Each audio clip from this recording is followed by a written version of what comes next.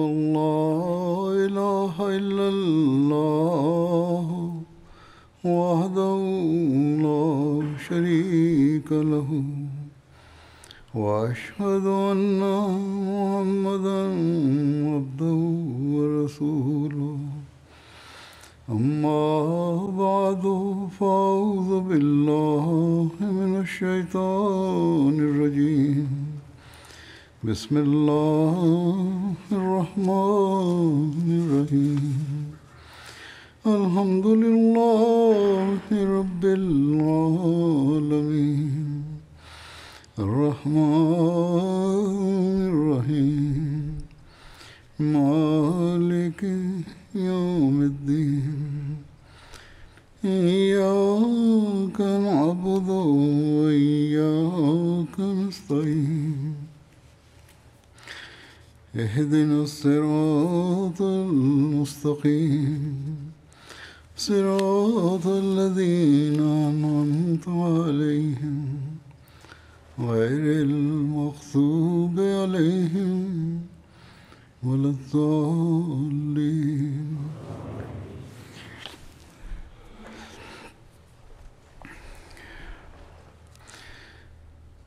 سواد بن غزیہ کہ رسول اللہ صلی اللہ علیہ وسلم سے عشق کے عجیب اظہار کا واقعہ گزشتہ خطبے میں بیان ہوا تھا. ان کے بارے میں مزید تفصیل اس طرح ہے کہ سواد بن غزیہ اس جنگ میں فاتحانہ شان کے ساتھ لوٹے اور مشرکین میں سے ایک شخص خالد بن ہشام کو قیدی بھی بنایا، اور حضرت صلی اللہ علیہ وسلم نے بعد میں ان کو جنگ خیبر کے اموال جمع کرنے کے لیے عامل مقرر فرمایا تھا. بعض کے نزدیک مندرجہ بالا واقعہ حضرت سواد بن غزیہ کے علاوہ سواد بن عمر کی طرف منسوب ہے، لیکن یہی لگتا ہے کہ واقعہ کوئی اور ہے، اور کتب تاریخ و سیرت میں اکثر یہ واقعہ سواد بن غزیہ کے نام سے بیان ہوا ہے. حضرت مرزا بشیر احمد صاحب نے سیرت خاتون النبیین میں اس واقعے کے بارے میں جو تفصیل بیان فرمائی ہے وہ اس طرح ہے. لکھا ہے کہ اب رمضان 2 ہجری کی 17 تاریخ اور جمعہ کا دن تھا، اور عیسوی حساب سے 14 مارچ 623 عیسوی تھی. صبح اٹھ کر سب سے پہلے نماز ادا کی گئی، اور پرستاران احدیت کھلے میدان میں خدائے واحد کے حضور سر بسجود ہوئے. اس کے بعد حضرت صلی اللہ علیہ وسلم نے جہاد پر ایک خطبہ فرمایا، اور پھر جب ذرا روشنی ہوئی تو آپ صلی اللہ علیہ وسلم نے ایک تیر کے اشارے سے مسلمانوں کی صفوں کو درست کرنا شروع کیا. ایک صحابی سواد نامی صف سے کچھ آگے نکلا کھڑا تھا. آپ نے اسے تیر کے اشارے سے پیچھے ہٹنے کو کہا، مگر اتفاق سے آپ کے تیر کی لکڑی اس کے سینے پر جا لگی. اس نے جرأت کے انداز سے عرض کیا، یا رسول اللہ صلی اللہ علیہ وسلم، آپ کو خدا نے حق و انصاف کے ساتھ مبعوث فرمایا ہے، مگر آپ نے مجھے ناحق تیر مارا ہے، واللہ میں تو اس کا بدلہ لوں گا. صحابہ انگشت بدندان تھے، حیران پریشان تھے کہ سواد کو کیا ہو گیا. مگر حضرت صلی اللہ علیہ وسلم نے نہایت شفقت سے فرمایا کہ اچھا سواد تم بھی مجھے تیر مار لو. اور آپ صلی اللہ علیہ وسلم نے اپنے سینے سے کپڑا اٹھا دیا. سواد نے فرط محبت سے آگے بڑھ کر آپ کا سینہ چوم لیا. حضرت صلی اللہ علیہ وسلم نے مسکراتے ہوئے پوچھا، سواد یہ تمہیں کیا سوجی؟ اس نے رکت بھری آواز میں عرض کیا، یا رسول اللہ دشمن سامنے ہے، کچھ خبر نہیں کہ یہاں سے بچ کر جانا ملتا ہے یا نہیں. میں نے چاہا کہ شہادت سے پہلے آپ کے جسم مبارک سے اپنا جسم چھو جاؤں. اور دوسرے معود رضی اللہ عنہ نے نبی کریم صلی اللہ علیہ وسلم کی وفات کے قریب اسی طرح کے واقعہ کے تذکرہ فرمایا ہے. جنگ بدر میں نہیں بلکہ وفات کے وقت کا واقعہ بیان فرمایا ہے جو اس سے ملتا جلتا ہے. فرمایا کہ جب رسول کریم صلی اللہ علیہ وسلم کی وفات کا وقت قریب آیا تو آپ صلی اللہ علیہ وسلم نے اپنے صحابہ کو جمع کیا اور فرمایا دیکھو میں بھی انسان ہوں جیسے تم انسان ہو. ممکن ہے مجھ سے تمہارے حقوق کے متعلق کبھی کوئی غلطی ہو گئی ہو اور میں نے تم میں سے کسی کو نقصان پہنچایا. اب بجائے اس کے کہ میں خدا تعالیٰ کے سامنے ایسے رنگ میں پیش ہوں کہ تم مدعی بنو، میں تم سے یہ کہتا ہوں کہ اگر تم میں سے کسی کو مجھ سے کوئی نقصان پہنچا ہو تو وہ اسی دنیا میں مجھ سے اپنے نقصان کی تلافی کرا لے. صحابہ کو رسول کریم صلی اللہ علیہ وسلم سے جو عشق تھا اس کو دیکھتے ہوئے اندازہ لگایا جا سکتا ہے کہ رسول کریم صلی اللہ علیہ وسلم کے ان الفاظ سے ان کے دل پر کتنی چھریاں چلی ہوں گی اور کس طرح ان کے دل میں رقت طاری ہوئی ہوگی. چنانچہ ایسا ہی ہوا، صحابہ پر رقت طاری ہو گئی، ان کی آنکھوں سے آنسو بہہ نکلے اور ان کے لیے بات کرنا مشکل ہو گیا. مگر ایک صحابی اٹھے اور انہوں نے کہا یا رسول اللہ، جب آپ نے کہا ہے کہ اگر کسی کو میں نے کوئی نقصان پہنچایا ہے تو وہ مجھ سے اس کا بدلہ لے لے تو میں آپ سے ایک بدلہ لینا چاہتا ہوں. رسول کریم صلی اللہ علیہ وسلم نے فرمایا ہاں جلدی بتاؤ تمہیں مجھ سے کیا نقصان پہنچا ہے. وہ صحابی کہنے لگے یا رسول اللہ، فلاں جنگ کے موقع پر آپ صفیں درست کروا رہے تھے کہ ایک صف سے گزر کر آپ کو آگے جانے کی ضرورت پیش آئی. آپ جس وقت صف کو چیر کر آگے گئے تو آپ کی کونی میری پیٹھ پر لگ گئی. آج میں اس کا بدلہ لینا چاہتا ہوں. صحابہ بیان کرتے ہیں کہ اس وقت غصے میں ہماری تلواریں میانوں سے باہر نکل رہی تھیں، ہماری آنکھوں سے خون ٹپکنے لگا. اگر رسول کریم صلی اللہ علیہ وسلم اس وقت ہمارے سامنے موجود نہ ہوتے تو یقیناً ہم اسے ٹکڑے ٹکڑے کر دیتے.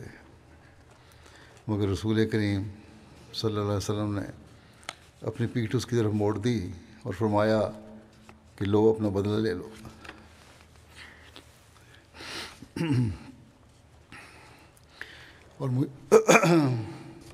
اور مجھے بھی اسی طرح کونی مار لو. اس آدمی نے کہا یا رسول اللہ ابھی نہیں، جب آپ کی کونی مجھے لگی تھی اس وقت میری پیٹھ ننگی تھی اور آپ کی پیٹھ پر کپڑا ہے. رسول کریم صلی اللہ علیہ وسلم نے صحابہ سے فرمایا میری پیٹھ پر سے کپڑا اٹھا دو کہ یہ شخص اپنا بدلہ مجھ سے لے لے. جب صحابہ نے رسول کریم صلی اللہ علیہ وسلم کی پیٹھ پر سے کپڑا اٹھا دیا تو صحابی کانپتے ہونٹوں اور بہتے ہوئے آنسوؤں کے ساتھ آگے بڑھا اور اس نے رسول کریم صلی اللہ علیہ وسلم کی ننگی پیٹھ پر محبت سے ایک بوسہ دیا اور کہا یا رسول اللہ، کجا بدلہ اور کجا یہ ناچیز غلام. جس وقت حضور سے مجھے یہ معلوم ہوا کہ شاید وہ وقت قریب آ پہنچا ہے جس کے تصور سے بھی ہمارے رونگٹے کھڑے ہو جاتے ہیں، تو میں نے چاہا کہ میرے ہونٹ ایک دفعہ اس بابرکت جسم کو مس کر لیں جسے خدا نے تمام برکتوں کا مجموعہ بنایا ہے. بس میں نے اس کونی لگنے کو اپنا اس مقصد کو پورا کرنے کا ایک بہانہ بنایا اور میں نے چاہا کہ آخری دفعہ آپ کا بوسہ تو لے لوں. یا رسول اللہ،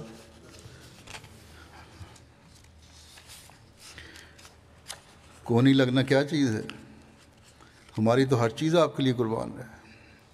میرے نفس نے تو یہ ایک بہانہ بنایا تھا تاکہ آپ کا بوسہ لینے کا موقع مل جائے. وہ صحابہ جو اس شخص کو قتل کرنے پر آمادہ ہو رہے تھے بڑے غصے میں تھے اس وقت اس کی بات سن کے. جب انہوں نے یہ نظارہ دیکھا کہ یہاں تو کچھ اور ہی بات ہے اس کے دل میں، تو وہ کہتے ہیں کہ پھر ہم میں سے ہر شخص کو اپنے آپ پر غصہ آنے لگا کہ ہمیں کیوں نہ یہ موقع ملا کہ ہم اپنے پیارے کا بوسہ لے لیتے۔ مسلم فرماتے ہیں کہ وہ شخص تھا جو ہمارا ہادی اور رہنما تھا، یعنی رسول کریم صلی اللہ علیہ وسلم، جس نے اپنی زندگی کے ہر شعبے میں ہمارے لیے وہ نمونہ دکھایا جس کی مثال اور کسی نبی میں نہیں مل سکتی۔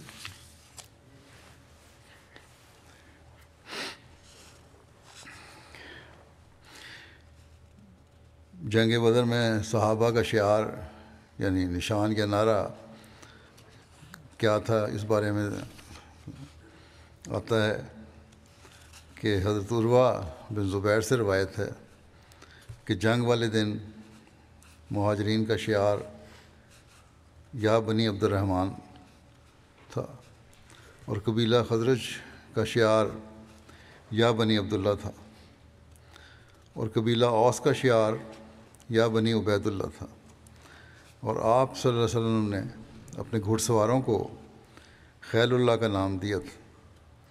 ایک روایت یہ بھی ہے کہ اس روز سب کا شعار یا منصور و امت تھا، یعنی اے منصور مار دو۔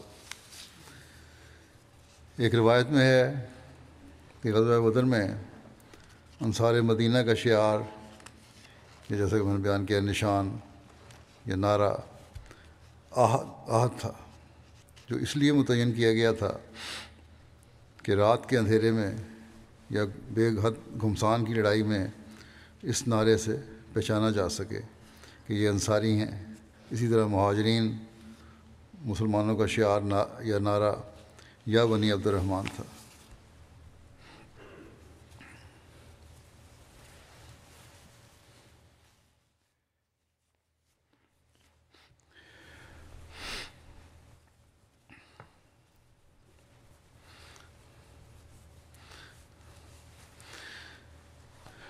رسول کریم صلی اللہ علیہ وسلم کی جنگ کے متعلق ہدایات جو تھیں، ان کی مزید تفصیل اس طرح بیان ہوئی ہے کہ جب رسول کریم صلی اللہ علیہ وسلم نے صفوں کو سیدھا کر لیا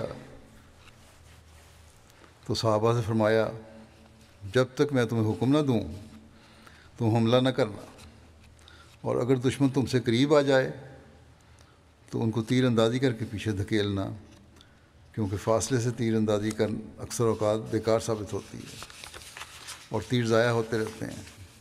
اسی طرح تلواریں بھی اس وقت تک نہ سونتنا جب تک دشمن بالکل قریب نہ آ جائے۔ رسول کریم صلی اللہ علیہ وسلم کے خطبے کا ذکر آتا ہے، حضور صلی اللہ علیہ وسلم نے صحابہ کے سامنے خطبہ دیا جس میں جہاد کی ترغیب دی اور صبر کی تلقین فرمائی۔ نیز فرمایا، مصیبت کے وقت صبر کرنے سے اللہ تعالیٰ پریشانیاں دور فرماتا ہے اور غموں سے نجات عطا فرماتا ہے۔ ایک جگہ حضور صلی اللہ علیہ وسلم کا ایک خطبہ جو ہے اس کی تفصیل اس طرح بیان ہوئی ہے کہ آپ صلی اللہ علیہ وسلم نے اللہ تعالیٰ کی حمد و ثنا بیان کی اور فرمایا، میں تمہیں اس بات پر ابھارتا ہوں جس پر اللہ نے ابھارا ہے، اور اس چیز سے تمہیں منع کرتا ہوں جس سے اس نے تمہیں منع کیا ہے۔ اللہ تعالیٰ جو بزرگ و برتر ہے، وہ تمہیں حق کا حکم دیتا ہے، وہ سچائی کو پسند کرتا ہے، وہ نیکوکاروں کو بلند مقامات عطا فرماتا ہے جو اس کے ہاں موجود ہیں۔ اس کے ساتھ ان کا تذکرہ ہوتا ہے، اس کے ساتھ وہ ایک دوسرے سے سبقت لے جانے کی کوشش کرتے ہیں، اور آج تم حق کی منازل میں سے ایک منزل پر ہو۔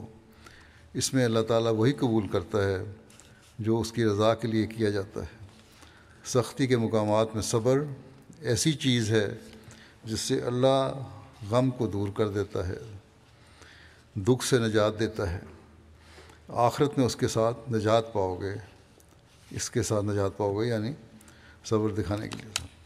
تم میں اللہ کا نبی صلی اللہ علیہ وسلم موجود ہے، وہ تمہیں ڈراتا ہے اور حکم دیتا ہے کہ آج اللہ سے حیا کرو کہ وہ تمہارے معاملے میں کسی ایسی چیز سے آگاہ ہو جو اس کی ناراضگی کا سبب بنے۔ اللہ تعالیٰ فرماتا ہے، لمقت اللہ اکبر من مقتکم، انفسکم،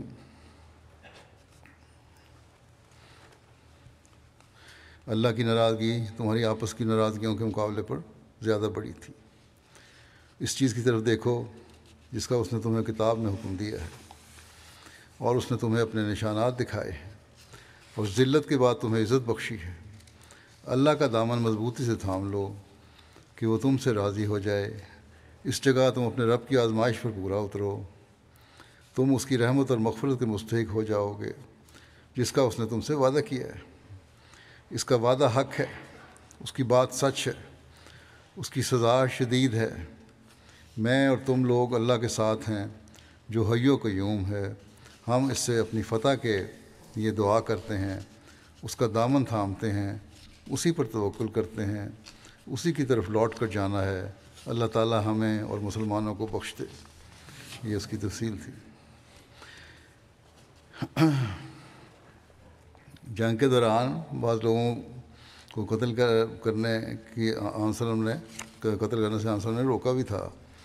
اس بارے میں آتا ہے، حضرت ابن عباس بیان کرتے ہیں کہ نبی کریم صلی اللہ علیہ وسلم نے جنگ بدر کے دن اپنے اصحاب سے فرمایا تھا کہ مجھے پتہ چلا ہے کہ بنو ہاشم اور کچھ دوسرے لوگ قریش کے ساتھ مجبوراً آئے ہیں، خوشی سے نہیں آئے، وہ ہم سے لڑنا نہیں چاہتے، بس تم میں سے جو کوئی بنو ہاشم کے کسی آدمی سے ملے تو وہ اس کو قتل نہ کرے، اور جو ابو البختری سے ملے وہ اس کو قتل نہ کرے، اور جو عباس بن عبد المطلب جو رسول اللہ صلی اللہ علیہ وسلم کے چچا ہیں ان سے ملے تو وہ ان کو بھی قتل نہ کرے، کیونکہ یہ لوگ مجبوراً قریش کے ساتھ آئے ہیں۔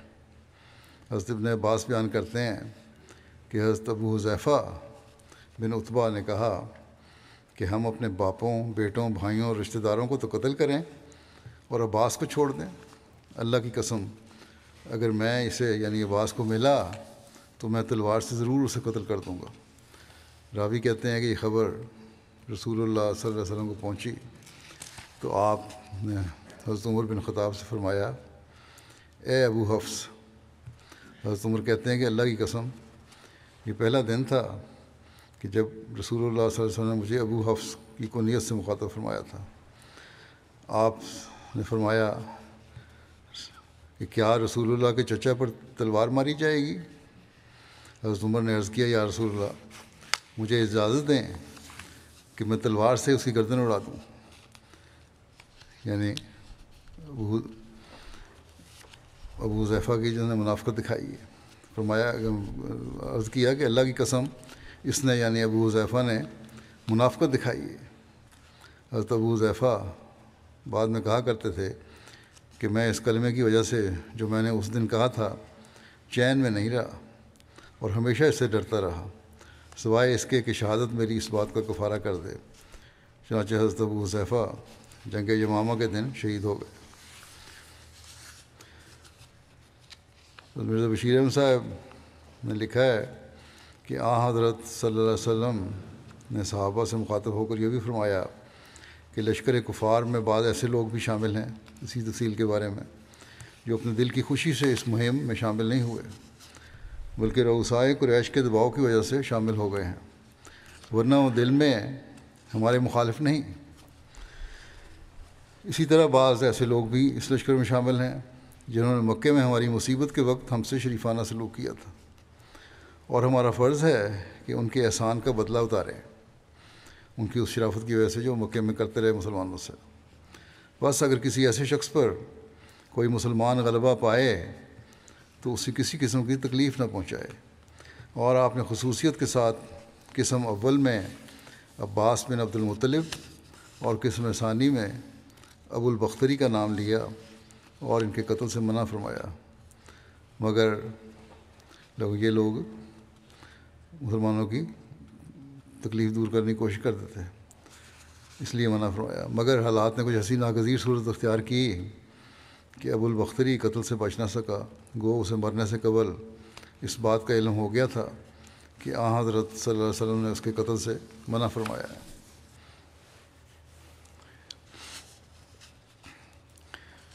تاریخ میں آتا ہے کہ اس کے بعد حضور صلی اللہ علیہ وسلم صاحبان میں جا کر پھر دعا میں مشغول ہو گئے جو جگہ بنائی گئی تھی آپ کے لیے۔ حضرت ابوبکر بھی ساتھ تھے، اور صاحبان کے ارد گرد انصار کی ایک جماعت حضرت سعد بن معاذ کی زیر کمان پہرے پر متعین تھی۔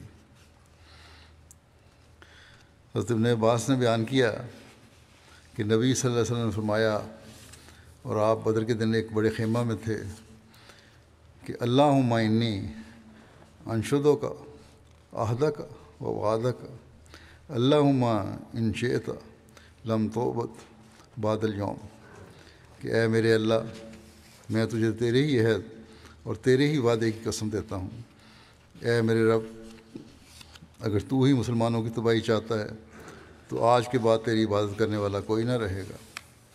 اتنے میں حضرت ابوبکر رضی اللہ عنہ نے آپ کا ہاتھ پکڑ لیا۔ انہوں نے کہا، یا رسول اللہ، بس کیجیے، آپ نے اپنے رب سے دعا مانگنے میں بہت اصرار کر لیا ہے، اور آپ زرہ پہنے ہوئے تھے، یعنی عام وسلم زرہ پہنے ہوئے تھے۔ آپ خیمے سے نکلے اور آپ صلی اللہ علیہ وسلم یہ پڑھ رہے تھے، سیہزم الجمع ویولون الدبر بل الساعۃ موعدہم والساعۃ اضحیٰ وامر، عنقریب یہ سب کے سب شکست کھا جائیں گے اور پیٹھ پھیر دیں گے، اور یہی وہ گھڑی ہے جس سے ڈرائے گئے تھے، اور یہ گھڑی نہایت سخت اور نہایت تلخ ہے۔ حضرت عبداللہ بن عباس کہتے ہیں کہ حضرت عمر بن خطاب نے مجھ سے بیان کیا، بدر والے دن رسول اللہ صلی اللہ علیہ وسلم نے مشرکوں کو دیکھا، وہ 1000 تھے، اور آپ کے صحابہ 319 تھے۔ اللہ کے نبی صلی اللہ علیہ وسلم نے قبلے کی طرف منہ کیا، پھر اپنے دونوں ہاتھ پھیلائے اور اپنے رب کو بلند آواز سے پکارتے رہے، اللہم انجز لی ما وعدتنی، اللہم آتے ما وعدتنی، اللہم ان تہلک ہذہ العصابۃ من اہل الاسلام لا توبت فی الارض، یعنی اے اللہ، جو تو نے میرے ساتھ وعدہ کیا ہے اسے پورا فرما، اے اللہ، جو تو نے مجھ سے وعدہ کیا ہے وہ مجھے عطا فرما، اے اللہ، اگر تو نے مسلمانوں کا یہ گروہ ہلاک کر دیا تو زمین پر تیری عبادت نہیں کی جائے گی۔ قبلہ کی طرف منہ کیے، دونوں ہاتھ پھیلائے، آپ مسلسل اپنے رب کو بلند آواز سے پکارتے رہے، یہاں تک کہ آپ کی چادر آپ کے کندھوں سے گر گئی۔ حضرت ابوبکر آپ کے پاس آئے اور آپ کی چادر اٹھائی اور آپ کے کندھوں پر ڈال دی، پھر آپ رسول اللہ صلی اللہ علیہ وسلم کو پیچھے سے چمٹ گئے اور عرض کیا، اے اللہ کے نبی، آپ کی اپنے رب کے حضور الحاظ سے بھری ہوئی دعا آپ کے لیے کافی ہے، وہ آپ سے کیے گئے وعدے ضرور پورے فرمائے گا۔ اس پر اللہ تعالیٰ نے یہ آیت نازل فرمائی، اذ تستغیثون ربکم فاستجاب لکم انی ممدکم بألف من الملائکۃ مردفین، جب تم اپنے رب سے فریاد کر رہے تھے اس نے تمہاری التجا کو قبول کر لیا، اس وعدے کے ساتھ کہ میں ضرور 1000 قطار در قطار فرشتوں سے تمہاری مدد کروں گا۔ بس اللہ نے ملائکہ کے ذریعے آپ کی مدد فرمائی۔ صحیح مسلم کی روایت ہے۔ جس واقعہ کو حضرت مرزا بشیر احمد صاحب نے اپنی کتاب میں اس طرح بیان فرمایا ہے کہ آپ صاحبان میں جا کر دعا میں مشغول ہو گئے، حضرت ابوبکر بھی ساتھ تھے، اور صاحبان کے ارد گرد انصار کی ایک جماعت سعد بن معاذ کی زیر کمان پہرا پر متعین تھی۔ تھوڑی دیر کے بعد میدان میں سے ایک شور بلند ہوا اور معلوم ہوا کہ قریش کے لشکر نے عام حملہ کر دیا ہے۔ اس وقت حضرت صلی اللہ علیہ وسلم نہایت رقت کی حالت میں خدا کے سامنے ہاتھ پھیلائے ہوئے دعائیں کر رہے تھے، اور نہایت اضطراب کی حالت میں فرما رہے تھے کہ اللہم انی انشدک عہدک و وعدک اللہم ان تہلک ہذہ العصابۃ من اہل الاسلام لا توبت فی الارض، اے میرے خدا، اپنے وعدوں کو پورا کر لو، اے میرے مالک، اگر مسلمانوں کی یہ جماعت آج اس میدان میں ہلاک ہو گئی تو دنیا میں تجھے پوجنے والا کوئی نہیں رہے گا۔ اور اس وقت آپ اس قدر کرب کی حالت میں تھے کہ کبھی آپ سجدے میں گر جاتے تھے اور کبھی کھڑے ہو کر خدا کو پکارتے تھے اور آپ کی چادر آپ کے کندھوں سے گر پڑتی تھی اور حضرت ابوبکر اسے اٹھا کر آپ پر ڈال دیتے تھے۔ حضرت علی کہتے ہیں کہ مجھے لڑتے ہوئے حضرت صلی اللہ علیہ وسلم کا خیال آتا تھا تو میں آپ کے صاحبان کی طرف بھاگا جاتا، لیکن جب بھی میں گیا میں نے آپ کو سجدے میں گڑ گڑاتے ہوئے پایا اور میں نے سنا کہ آپ کی زبان پر یہ الفاظ جاری تھے کہ یا حیو یا قیوم، یا حیو یا قیوم، یعنی اے میرے زندہ خدا، اے میرے زندگی بخشا کا۔ حضرت ابوبکر آپ کی اس حالت کو دیکھ کر بے چین ہوئے جاتے تھے اور کبھی کبھی بے ساختہ عرض کرتے تھے، یا رسول اللہ، میرے ماں باپ آپ پر فدا ہوں، آپ گھبرائیں نہیں، اللہ اپنے وعدے ضرور پورے کرے گا، اللہ اپنے وعدے ضرور پورے کرے گا۔ مگر اس سچے مقولہ کے مطابق، فارسی کا مقولہ ہے کہ ہر کے عارف ترس ترساں تر، یعنی ہر کوئی جو جتنی معرفت رکھتا ہے اتنا ہی وہ ڈرتا بھی ہے۔ حضرت صلی اللہ علیہ وسلم برابر دعا اور گریہ زاری میں مصروف رہے۔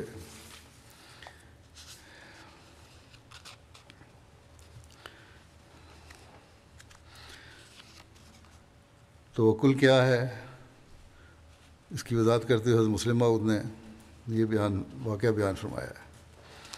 فرماتے ہیں کہ رسول کریم صلی اللہ علیہ وسلم نے بدر کے مقام پر صحابہ کی ایک ترتیب قائم کی، ان کو اپنی اپنی جگہوں پر کھڑا کیا، انہیں نصیحتیں کیں کہ یوں لڑنا ہے، اور اس کے بعد ایک عرشے پر بیٹھ کر دعائیں کرنے لگ گئے۔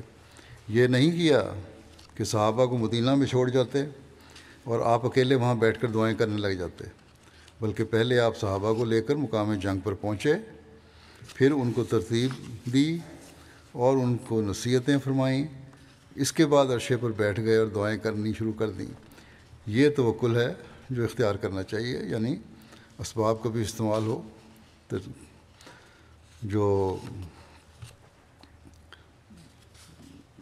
انسان جو کچھ کر سکتا ہے اپنی کوشش سے وہ کرے اور پھر دعاؤں میں لگ جائے، اس کو توکل کہتے ہیں۔ حضرت مسیح علیہ الصلوۃ والسلام فرماتے ہیں کہ قرآن شریف میں بار بار حضرت صلی اللہ علیہ وسلم کو کافروں پر فتح پانے کا وعدہ دیا گیا تھا، مگر جب بدر کی لڑائی شروع ہوئی جو اسلام کی پہلی لڑائی تھی، تو حضرت صلی اللہ علیہ وسلم نے رونا اور دعا کرنا شروع کیا، اور دعا کرتے کرتے یہ الفاظ حضرت صلی اللہ علیہ وسلم کے منہ سے نکلے کہ اللہم ان اہلکت ہذہ العصابۃ ولن توبۃ فی الارض ابدا، یعنی اے میرے خدا، اگر آج تو نے اس جماعت کو جو صرف 313 آدمی تھے ہلاک کر دیا تو پھر قیامت تک کوئی تیری بندگی نہیں کرے گا۔ ان الفاظ کو جب حضرت ابوبکر رضی اللہ عنہ نے حضرت صلی اللہ علیہ وسلم کے منہ سے سنا تو عرض کی کہ یا رسول اللہ صلی اللہ علیہ وسلم، آپ اس قدر بے قرار کیوں ہوتے ہیں؟ خدا تعالیٰ نے تو آپ کو پختہ وعدہ دے رکھا ہے کہ میں فتح دوں گا۔ آپ نے فرمایا کہ یہ سچ ہے، مگر اس کی بے نیازی پر میری نظر ہے، یعنی کسی وعدے کا پورا کرنا خدا تعالیٰ پر حق واجب نہیں ہے۔ اللہ تعالیٰ بڑا بے نیاز ہے، اس لیے ہمیں ہر وقت خوفزدہ رہنا چاہیے، فکر مند رہنا چاہیے۔ جب آپ صاحبان میں دعا کر رہے تھے تو آپ صلی اللہ علیہ وسلم پر اونگ طاری ہوئی، پھر یکایک بیدار ہوئے اور فرمایا، اے ابوبکر خوش ہو جاؤ، تمہارے پروردگار کی مدد آ گئی ہے۔ یہ دیکھو جبرائیل اپنے گھوڑے کی باگ تھامے اسے چلاتے آ رہے ہیں، اس کے پاؤں پر غبار کے نشان ہیں۔ سیرت ابن ہشام کی روایت ہے۔ پھر ایک روایت میں ہے کہ حضور صلی اللہ علیہ وسلم نے فرمایا کہ ابوبکر تمہیں بشارت ہو، یہ جبرائیل ہیں جو زرد امامہ پہنے ہوئے ہیں، وہ زمین اور آسمان کے مابین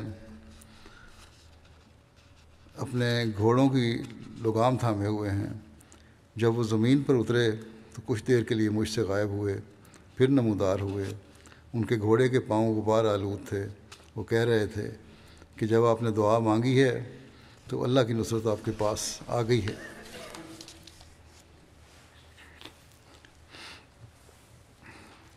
جنگ بدر میں جنگ میں حضرت صلی اللہ علیہ وسلم کی شمولیت، ذاتی طور پر شمولیت کے بارے میں لکھا ہے کہ میدان بدر میں نبی صلی اللہ علیہ وسلم نے زبیر بن عوام کو میمنہ پر مقرر کیا، مقداد بن عمر کو میسرہ پر، اور قیس بن ابی ساسا کو ساکا یعنی پیادہ فوج پر مقرر کیا۔ لشکر کے بالعموم قیادت آپ صلی اللہ علیہ وسلم کے ہاتھ میں تھی۔ حضرت صلی اللہ علیہ وسلم اگلی صفوں میں تھے۔ نبی اکرم صلی اللہ علیہ وسلم تمام صحابہ کو اپنی ہدایات کا پابند کیا۔ آپ صلی اللہ علیہ وسلم نے فرمایا، تم میں سے کوئی شخص اس وقت تک پیش قدمی نہ کرے جب تک میں اس کے آگے نہ ہوں۔ اسی طرح نبی اکرم صلی اللہ علیہ وسلم نے اسلحے کے مقصد استعمال کی ترغیب دیتے ہوئے فرمایا، جب دشمن تمہارے پہنچ میں آ جائے تو تیر چلانا اور تیروں کو حتی الامکان بچا کر رکھنا۔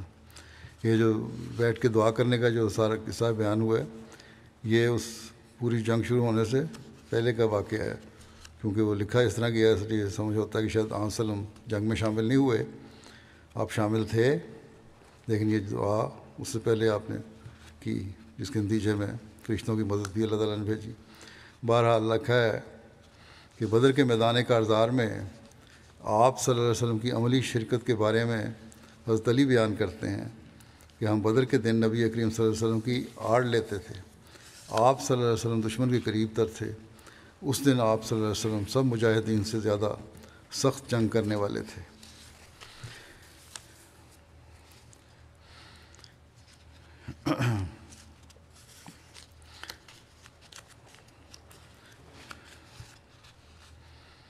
میدان جنگ میں لشکر قریش کی آمد اور ان کی آپس میں تکرار جو ہوئی، وہ اختلافات جو ہوئے، اس کے بارے میں لکھا ہے کہ جب قریش میدان بدر میں اترے تو انہوں نے عمیر بن وہب کو بھیجا کہ جاؤ دیکھو محمد صلی اللہ علیہ وسلم کے ساتھ کتنے جنگجو ہیں۔ تو عمیر نے اپنے گھوڑے کو لشکر اسلام کے گرد دوڑایا اور پھر قریش مکہ کے پاس آ کر کہا کہ میرے نزدیک تو یہ لوگ 300 کے اندازے میں کچھ کم یا زیادہ ہوں گے۔ پھر دوبارہ دیکھنے کی غرض سے لوٹا کہ کہیں لشکر اسلام کی مدد کے لیے کوئی پوشیدہ کمین گاہ تو نہیں۔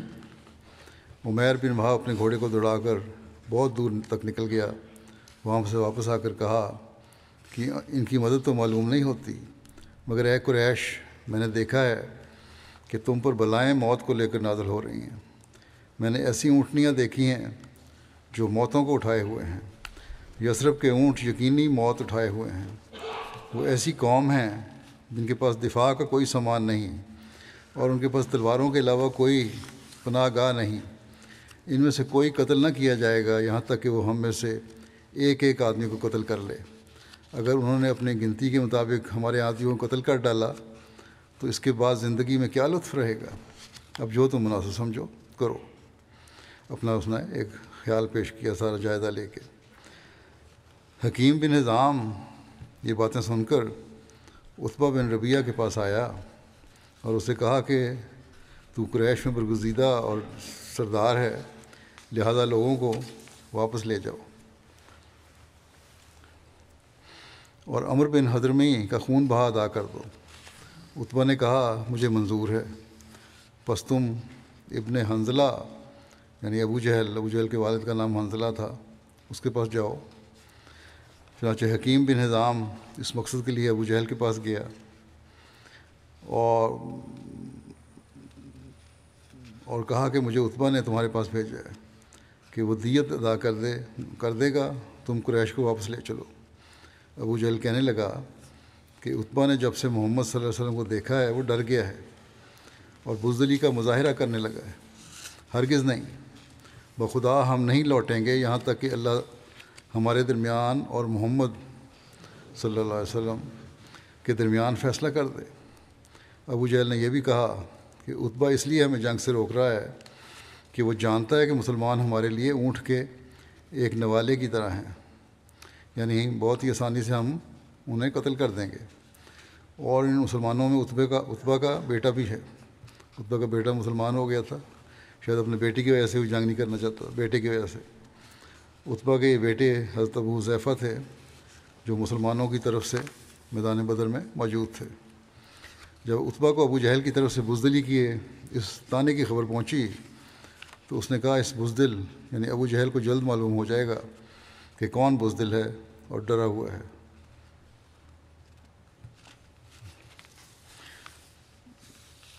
مرزا بشیر احمد صاحب نے اس کی تفصیل بیان کی ہے۔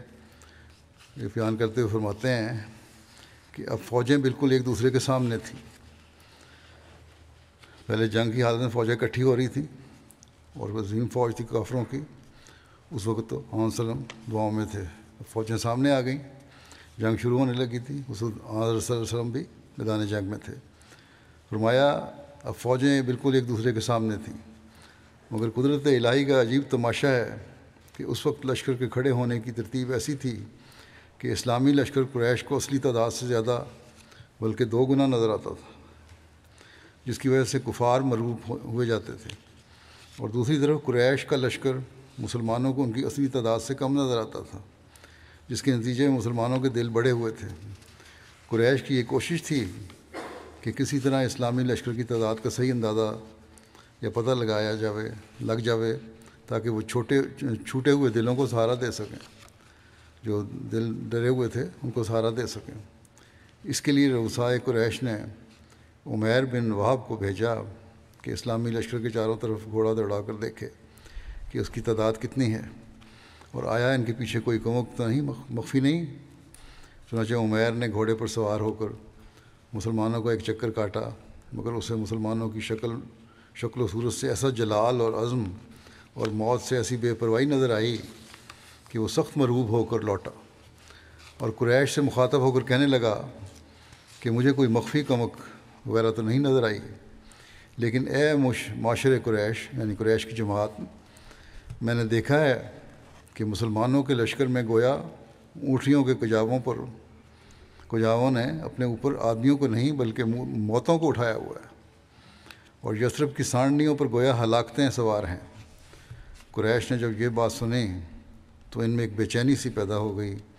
سراقہ جو ان کا ضامن بن کر آیا تھا کچھ ایسا مرعوب ہوا کہ الٹے پاؤں بھاگ گیا، اور جب لوگوں نے اسے روکا تو کہنے لگا کہ مجھے جو کچھ نظر آ رہا ہے وہ تم نہیں دیکھتے۔ حکیم بن حزام نے عمیر کی رائے سنی تو گھبرایا ہوا عتبہ بن ربیعہ کے پاس آیا اور کہنے لگا کہ اے عتبہ، تم محمد صلی اللہ علیہ وسلم سے آخر امر حضرمی کا بدلہ ہی لینا چاہتے ہو؟ تو وہ تمہارا حلیف تھا، کیا ایسا نہیں ہو سکتا کہ تم اس کی طرف سے خون بہا ادا کر دو اور قریش کو لے کر واپس لوٹ جاؤ؟ اس میں ہمیشہ کے لیے تمہاری نیک نامی رہے گی۔ عتبہ جو خود گھبرایا ہوا تھا اور اس کو کیا چاہیے تھا، جھٹ بولا کہ ہاں یہی ٹھیک ہے، میں راضی ہوں۔ اور پھر حکیم کہنے لگا، وہ حکیم بن نظام کو دیکھو کہ یہ مسلمان اور ہم آخر آپس میں رشتہ دار ہی تو ہیں، کیا یہ اچھا لگتا ہے کہ بھائی بھائی پر تلوار اٹھائے اور باپ بیٹے پر؟ تم ایسا کرو کہ ابھی ابو الحکم یعنی ابو جہل کے پاس جاؤ اور اس کے سامنے یہ تجویز پیش کرو۔ اور ادھر عتبہ نے خود اونٹ پر سوار ہو کر اپنی طرف سے لوگوں کو سمجھانا شروع کر دیا کہ رشتہ داروں میں لڑائی ٹھیک نہیں ہے، ہمیں واپس لوٹ جانا چاہیے اور محمد کو اس کے حال پر چھوڑ دینا چاہیے کہ وہ دوسرے قبائل عرب کے ساتھ نمٹتا رہے، جو نتیجہ ہوگا دیکھا جائے گا۔ اور پھر تم دیکھو کہ ان مسلمانوں کے ساتھ لڑنا بھی کوئی آسان کام نہیں ہے، کیونکہ خواہ تم مجھے بزدل کہو، حالانکہ میں بزدل نہیں ہوں، مجھے تو یہ لوگ موت کے خریدار نظر آتے ہیں۔ حضرت صلی اللہ علیہ وسلم نے دور سے عتبہ کو دیکھا تو فرمایا، اگر لشکر کفار میں سے کسی میں شرافت ہے تو اس سرخ اونٹ کے سوار میں ضرور ہے، اگر یہ لوگ اس کی بات مان لیں تو ان کے لیے اچھا ہو۔ لیکن جب حکیم بن حزام ابو جہل کے پاس آیا اور اس سے یہ تجویز بیان کی تو وہ فرعون امت بھلا ایسی باتوں میں کب آنے والا تھا۔ چھٹتے ہی بولا، اچھا اب عتبہ کو اپنے سامنے اپنے رشتہ دار نظر آنے لگ گئے، اور پھر اس نے عمر حضرمی کے بھائی عامر حضرمی کو بلا کر کہا کہ تم نے سنا تمہارا حلیف عتبہ کیا کہتا ہے؟ اور وہ بھی اس وقت جب کہ تمہارے بھائی کا بدلہ گویا ہاتھ میں آیا ہوا ہے۔ عامر کی آنکھوں میں خون اتر آیا اور اس نے عرب کے قدیم دستور کے مطابق اپنے کپڑے پھاڑ کر اور ننگا ہو کر چلانا شروع کیا، واہ امرا ہو کہ ہائے افسوس میرا بھائی بغیر انتقام کے رہا جاتا ہے، ہائے افسوس میرا بھائی بغیر انتقام کے رہا جاتا ہے۔ اس صحرائی آواز نے لشکر قریش کے سینوں میں عداوت کے شعلے بلند کر دیے اور جنگ کی بھٹی اپنے پورے زور سے دہکنے لگی پھر اس کے بعد جب جنگ شروع ہوئی ہے اس کی انشاءاللہ باقی تفصیل جو ہے آئندہ بیان ہوگی۔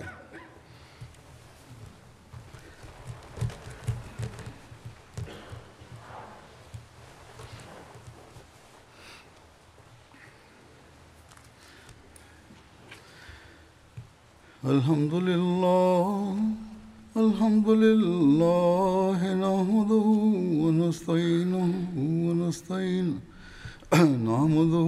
ونستعينه ونستغفره ونؤمن به ونتوكل عليه ونعوذ بالله من شرور أنفسنا ومن سيئات أعمالنا، من يهده الله فلا مضل له ومن يضلل فلا هادي له،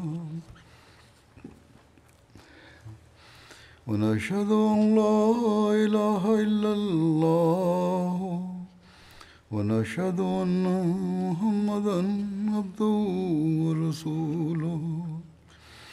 عباد الله رحمكم الله، إن الله يأمر بالعدل والإحسان وإيتاء ذي القربى وينهى عن الفحشاء والمنكر والبغي، يعظكم لعلكم تذكرون۔